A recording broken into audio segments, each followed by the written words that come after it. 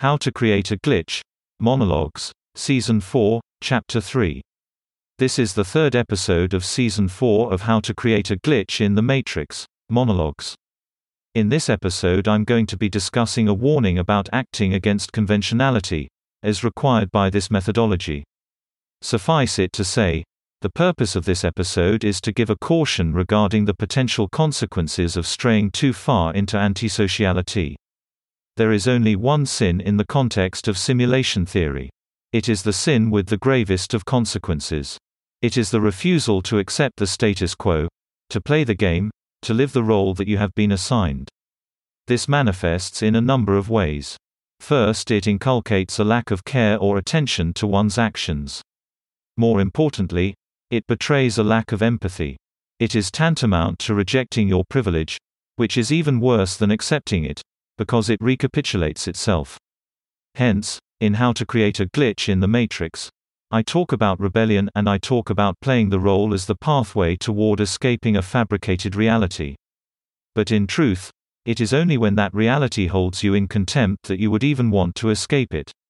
Nevertheless, there is nothing more sure than the grounding occasioned by the rigidity of a role-based existence, following the strictures and conventions of natural law and the conventionalities of your time and place.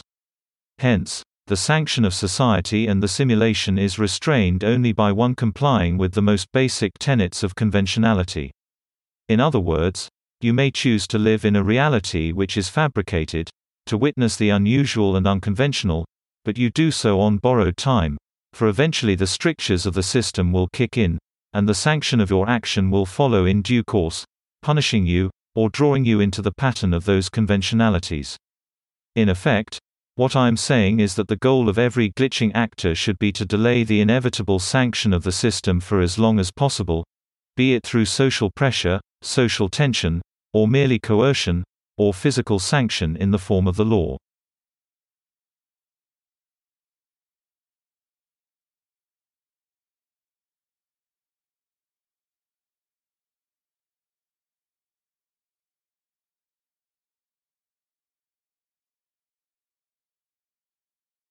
Rebellion or conventionality circumscribed must be the goal of every glitching actor, but only inasmuch as it is possible to do so without straying into sanction. For the system reacts against those who try to disturb the status quo with consequence.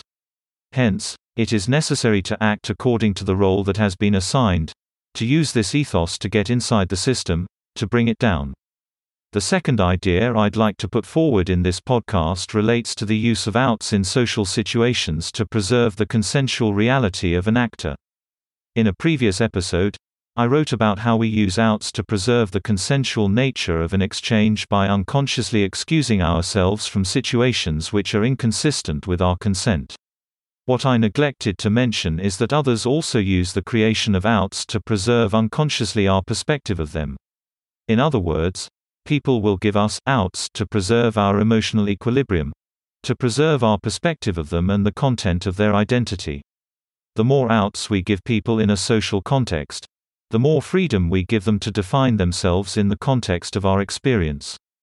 The path which gives the greatest freedom to another involves give them the greatest number of outs in social conversation. This permits them to define themselves in the context of your experience, while excluding you from certain facets of their experience. That's the end of the podcast for today. If you enjoyed it, please like, comment and subscribe.